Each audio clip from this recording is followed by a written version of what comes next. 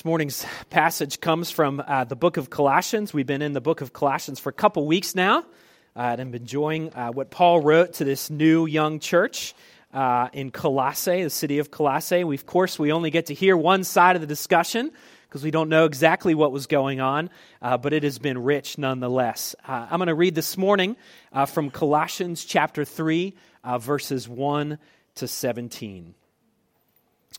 If then you have been raised with Christ, seek the things that are above, where Christ is, seated at the right hand of God. Set your mind on things that are above, not on things that are on earth. For you have died, and your life is hidden with Christ in God. When Christ, who is your life, appears, then you also will appear with him in glory. Put to death, therefore, what is earthly in you, sexual immorality, impurity, passion, evil desire, and covetousness, which is idolatry.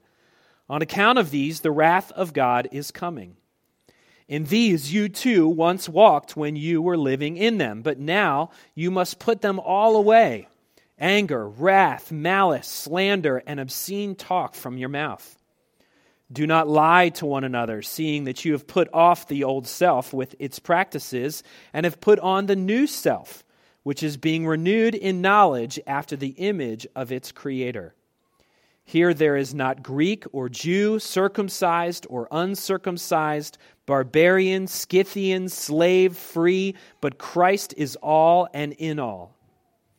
Put on then, as God's chosen ones, holy and beloved, compassion, kindness, humility, meekness, and patience, bearing with one another, and if anyone has a complaint against another, forgiving each other, as the Lord has forgiven you, so you also must forgive. And above all these, put on love, which binds everything together in perfect harmony. And let the peace of Christ rule in your hearts, to which indeed you were called in one body, and be thankful.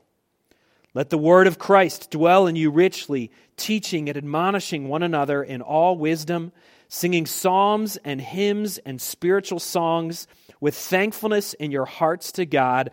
And whatever you do in word or deed, do everything in the name of the Lord Jesus, giving thanks to God the Father through him. This is God's word. Let's pray together this prayer of illumination that's taken from Psalm 85, verse 8. Lord God, help us to turn our hearts to you and hear what you will speak. For you speak peace to your people through Christ our Lord. Amen. I don't know how many of you have listened to Johnny Cash or have ever listened to Johnny Cash at some point in your life. But Johnny Cash wrote a song years and years and years ago that was called No Earthly Good. And there was a lyric in that song that I thought about this week, and the lyric went like this. I think it was in the chorus. He said, "You're so heavenly minded, you're no earthly good."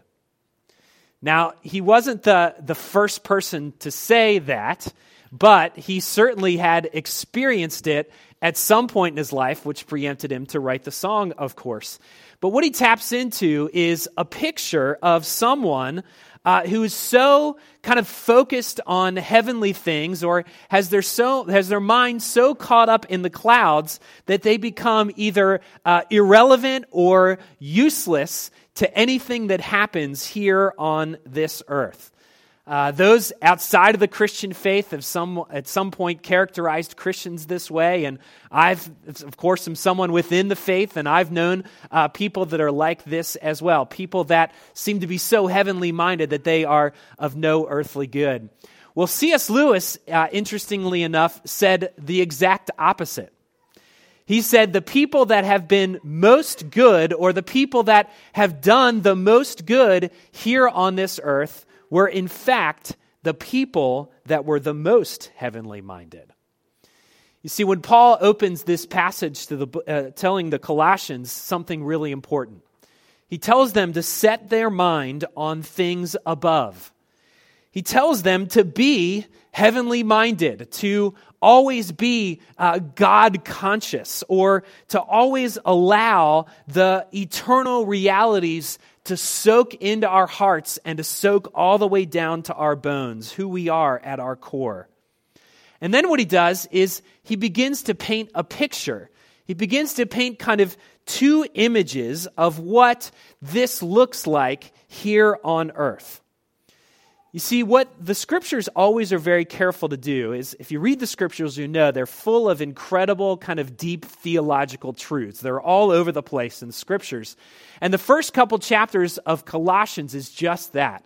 It gives us great kind of deep theological insight and theological understanding. Things about the character of God, things about the character of humanity, and the reality of things as we see them. But the scripture writers never want to keep those concepts in the abstract. They always want to show us what it means in our everyday lives. If these things are true, then this is the difference that they are going to make in our lives in the everyday. And that's what Paul's doing in this passage. He's making a comparison. He's painting a picture between someone who is very earthly minded versus someone who is heavenly minded. Verses 5 to 9, he gives us a picture of the earthly, or the picture of those who are characterized by the things of this world. He launches into, in his description, he launches first into several kind of sexually related sins. It kind of makes us scratch our heads and wonder what exactly was going on in the church of Colossae that prompted Paul to launch into this first and foremost. We don't really know. What we do know is that we live in a very sexually charged culture now. But if you studied Paul's day, you'll know that that culture was just as kind of sexually charged as our own. It might have even been worse if you compare the two. But what the Bible does is it never shies away from talking about the idea of sexuality, and it never is against the idea of sexuality. Instead, what it does is it affirms it, it recognizes that it is a powerful gift and it is attended with incredibly strong desires. So what it does is it gives us the context in which our sexuality can be best expressed or experienced. But on the flip side, it also warns us. It warns us about the carnage that it can cause when it is expressed outside of God's design. And that's what Paul is speaking about here. He's speaking about sexual morality, he's speaking about impurity, about disordered passions and evil desires. He speaks about a sexual covetousness that was going on in the Colossian church. And of course, as we think about this, we can recognize that all these things are really present in our culture today as well. But he doesn't just stay there. He moves on to other characteristics or other earthly values that he wants to talk about as well.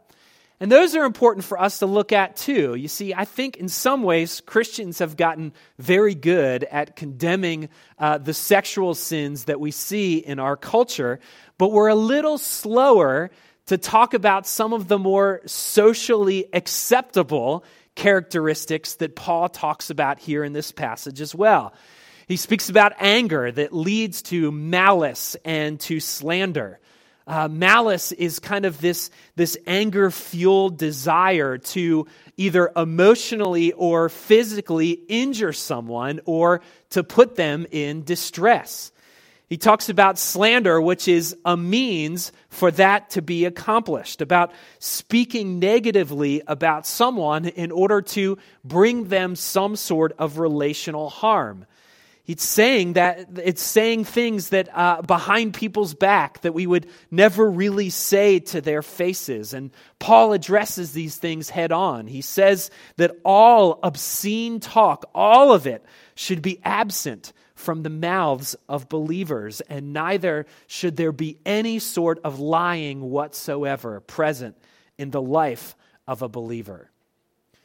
He prefaces this kind of long laundry list of things with an action.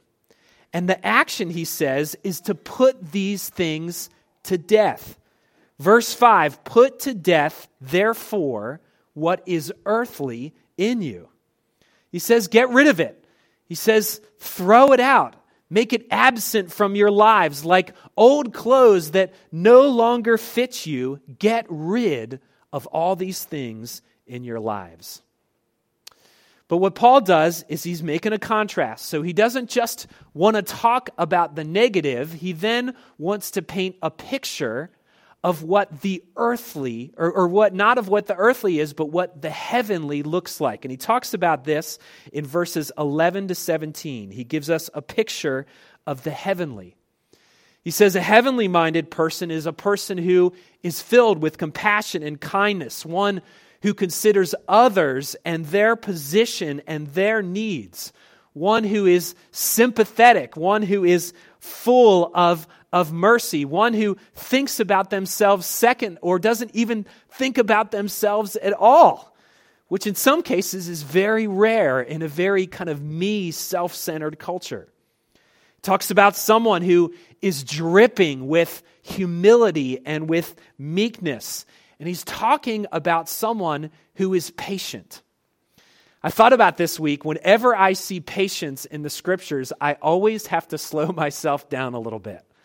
Because whenever I look into my own heart and whenever I look into my own life, I realize that I have a constant struggle with patience in my life. It is one of those kind of inner wars that is always raging in my heart.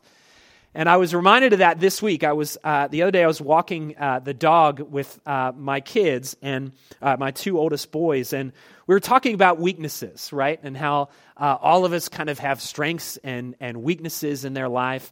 And my boys said, "Well, Daddy, what do you think is your weakness?" And I said, "Well, boys, I really struggle with patience. I struggle with being a very patient kid."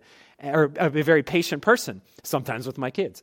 And I said, have you ever observed in Daddy impatience or a lack of impatience? And I thought they'd have to sit and ponder for a little while, but they didn't. They launched right into lots of stories in which Daddy was impatient, and they started having a good time with it. They were starting to play off one another, and, hey, you remember when Dad did this? You remember when Dad? And after 10 minutes, I said, boys, I get the picture. I get the picture. I am not a particularly patient person. But what Paul is saying is that patience characterizes the heavenly. So does this idea of forgiveness, of overwhelming forgiveness, of forgiving others the way Christ has forgiven us, which is a huge, tall task for us to do. And all of these things, all of these kind of heavenly virtues are bound up in this idea of love and peace. Paul doesn't just want to help us see what it looks like in the context of the individual. He also wants to help us see what these heavenly virtues look like in the context of community as well. In verse 11, Paul talks about all the people that are being gathered into this great movement of Christianity and how they're all coming from different backgrounds, from Greek backgrounds and Jewish backgrounds. He talks about barbarians and Scythians. He talks about slaves and free people. All of them are being bound together miraculously in the gospel of Jesus Christ. And they're together in this church of Colossae with one another, experiencing fellowship with one another. When we read this, I think we really miss out on the extremes that Paul is talking about here. If you were to bring it into kind of modern terms, he's saying this is Jew and Palestinian. This is ISIS and Western culture. This is a pirate sitting next to a debutante. This is old and young being together. This is a hippie in church sitting next to an investment banker. All these people gathered together all because of Jesus Christ and the powerful connection they have in Him. It is a community that is founded on love for one another, that overcomes all backgrounds and differences. Paul also gives this an action term as well. He says, put these things on. Put them on. Verse 12, put on then as God's chosen ones, holy and beloved. These characteristics are to define believers in Jesus Christ. They are to be the things that are to be spoken about us when we leave the room by other people. And I think Paul wants the Colossian church to wrestle with, and I think he wants us to wrestle with this question: which are we more characterized by? Which list more resembles our lives? Are we more characterized by the earthly, or are we more characterized by the heavenly? Now, I have to be honest with you. Most sermons would end at this point. Most sermons would end right here. And maybe you're thinking, great, let's be done. Let's move on. But most of us would be comfortable with saying this is what we're supposed to do and this is what we are not supposed to do. We've gotten our moral pep talk and we've gotten our understanding that we are to do this and we are not to do that. But to leave this passage with just thinking that is to actually miss the entire point of Paul's message in the book of Colossians. To end it there is to miss the very gospel itself. Because the point of this discussion is not to just conjure up better morals or a better morality to ourselves. The point of it is to root ourselves more and more in Jesus Christ. You see, you and I can interact with a passage like this, and we can leave here and we can try harder. And most likely we will fail. Think about all the passages, all the commands that Paul includes in here that have to do with our speech, that have to do with our tongues. And if you've ever tried to control your tongue, you know how challenging that is.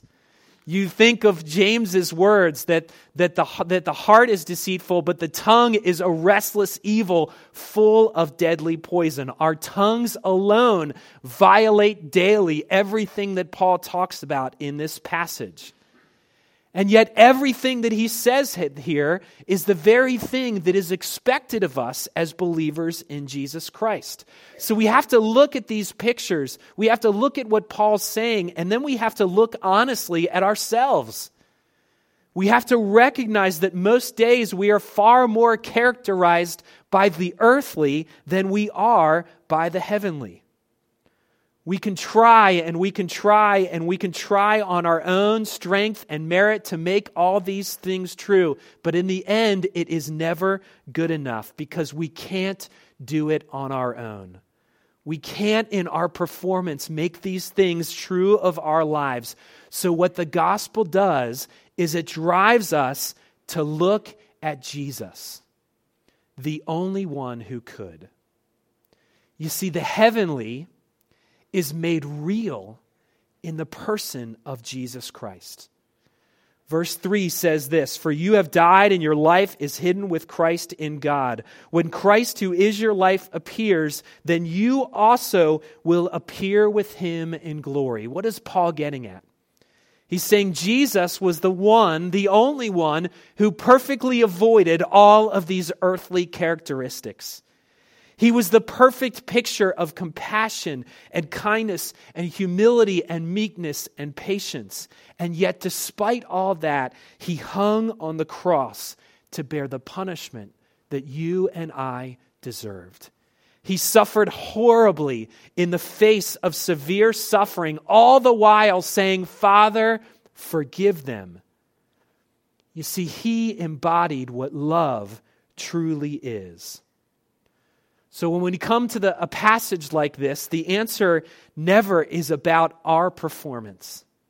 It's always about looking to Jesus Christ and his performance on our behalf. You see, in these verses, Paul is talking about our union with Jesus Christ. He says that at that moment where we enter into a relationship with him, when by faith we experience new life, our lives become hidden inside of him. At that moment of our salvation, at that moment when we first despair of our own goodness and trust in Him, at that moment we are united to Christ with a bond that can never be broken. If you were with us last week, we're like a tree that is rooted in the ultimate source of life. And the more we root our lives in Christ, the more we look to Him in faith, the more these heavenly characteristics will be true of our lives. This week I thought about one of my old bosses at a church I used to work at, and he was just a great man who I admired greatly. I learned just so much about ministry from him and of just working for him and being a part of his staff. But I remembered always something that I took note about him, and in particular his marriage. He'd been married for a really long time, and all the richness of that marriage was true of them. But what I can remember is because they'd been married for so long, they actually kind of acted very similar. Some of their reactions to things would be the same. Some of their mannerisms would be the same. The ways they would interact with people would be the same. And I swear, I remember saying to my wife, I think they actually even look like each other. Even though one's a guy and one's a girl, they actually even look like each other. And what it reminded me of the fact is that when we are in relationship with people, when we are in relationship with others, there's a certain rub-off that comes from those relationships. If you hang out with someone long enough, hopefully their good attributes begin to rub off on you and vice versa. And that's just part of the nature of what relationships are really all about. And I actually think that's what Paul is getting at in this passage. I think he's getting at the fact that the more time we spend united to Christ, the more time we spend rooting ourselves in the gospel and rooting ourselves more in our relationship with Christ, the more these things will become true of our lives. You see, there's this great verse in the book of Psalms that says this. It says, "Delight yourself in the Lord, and He will give you the desires of your heart." Now, I got to be honest, the first time I read that verse, I said, what a great deal. If I just delight myself in God, then anything that I want, He's going to end up giving me. But when I thought that, I really was missing the point of what the psalmist was actually trying to say. Because what he was saying was, the more we delight ourselves in God, the more we revel in our relationship with Him, the more He will begin to rub off in our lives. Our desires will become His desires. His characteristics will ultimately become our characteristics. See, what Paul is getting at is that the wellspring for all of these virtues that he lists, the wellspring for these virtues is not a performance or is not about human effort. The wellspring for these virtues is our position in Jesus Christ. It is rooting ourselves in His gospel and in our relationship with Him. You see, if we make it about us, if we make it about our performance, if we make it just about pure morality, we will end up resenting God in the long run. If we're motivated by guilt or by duty or by obligation, we will never truly love God for who He is. Instead, we will only ever love Him for what we can get out of Him. You see, the motivation for all this can never be duty, it can never be guilt, it can never be obligation. The heavenly is motivated by gratitude. If you look at the passage, if you look at the last three verses of the passage, all three of those verses, verse 15, 16, and 17, all mention living lives centered around gratitude and thankfulness. It's the only virtue out of all of them that is mentioned more than once, and it's actually mentioned 3 times. I can remember, as I thought about that this week, I can remember when I was young, getting ready to graduate from college, I can remember trying to make a deal with the universe, okay? I remember saying, if I can just get these things, then I will live a life of contentment and fulfillment and gratitude. Now, you're thinking as a college graduate, I must have had some wonderful, lofty goals, right? I want to go out and change the world. I want to have a great job. I want to make an impact on culture and, change everything. Well, those were not my goals. I set my goals much lower than the average person coming out of graduation. I distinctly remember this. I remember thinking, if I could just get to a point in my life where I can drive a Jeep and have a dog, then everything will be right in the universe. Now, last year, I'm in my mid to late 30s, and last year I bought my first ever Jeep. And about 2 months ago, we got our first dog. So according to my college standards, I have arrived in life, right? And you would think that now that I have my Jeep and now that I have my dog, then all of a sudden contentment and gratitude and fulfillment are going to be true in my life because I've arrived. Well, I did not find that to be the case. Gratitude and contentment and fulfillment are just as elusive today as they were when I graduated from college. And the reason is because we cannot, as people, root our gratitude in our circumstances. The only way to really be thankful is ultimately to root our lives in our relationship with Jesus Christ. Because when we root our lives in Christ and in the gospel, we remind ourselves every day that we stood before God as guilty sinners. We stand before God far more characterized by the earthly than we are by the heavenly. And because of that, the only thing that we truly deserve for our lives is judgment. And yet, God stood in the gaps. Christ came. He took the punishment for us. He stood in the gap. He took the wrath of God.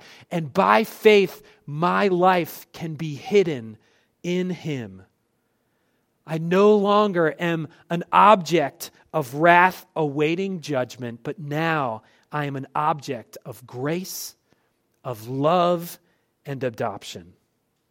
And every blessing that comes my way, whether it's a Jeep or a dog or whatever blessing you experience in your life of a wonderful marriage or kids or a great job, whatever that blessing is, all of it ultimately is a gift of God's grace in our lives. And for that, we can live lives of gratitude. I can remember a couple years ago, I probably have told this story before, a couple years ago, we had a neighbor that we'd met, and she expressed an interest in what I do and didn't react really weird when I told her I was a pastor, which is rare. And she was curious. So we said, why don't you come over to the house and we'll have dinner and we'll tell you a little bit about our faith and what it means to be a pastor and all that. And she came over and we had small talk over dinner. And over dessert, we kind of got into the meat of it. And over the dessert, we had an opportunity to share the gospel with her. And we talked about how the basis of our faith is purely about God's grace. And we don't have to be driven by guilt anymore. And she looked at us in all honesty and sincerity and said, well, that's just too good to believe. And I said, well, what do you mean by that?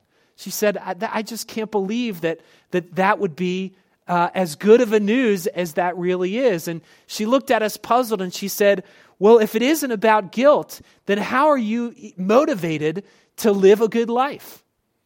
And I said, well, in the gospel, our guilt is translated to gratitude. That the motivation for us to live a good life doesn't have to be guilt anymore. Instead, it becomes gratitude for what Christ has done and for how He has impacted our lives. And she just shook her head and said, I can't believe it. I can't believe that is true. And we're still praying for her even this day. You see, friends, in some ways, guilt is a very good motivator, but it is a joyless motivator. We can feel guilty about passages like this one, and we can try to run off and be very moral in our own strength. But to do that is to miss the gospel itself. To do that is to say that Christ's sacrifice on our behalf was not enough. We need to add to it. But ultimately, to do that is to miss out on the joy that comes in the gospel. Instead, friends, revel in your relationship with Jesus Christ. Root your lives in Him. Root your life in the gospel. Try less and believe the gospel more. Delight yourself in the Lord because your life is hidden in Him. And when you do, you'll find that your heart is overrun with gratitude. And in the process, the character of God will begin to rub off on you. Let's pray.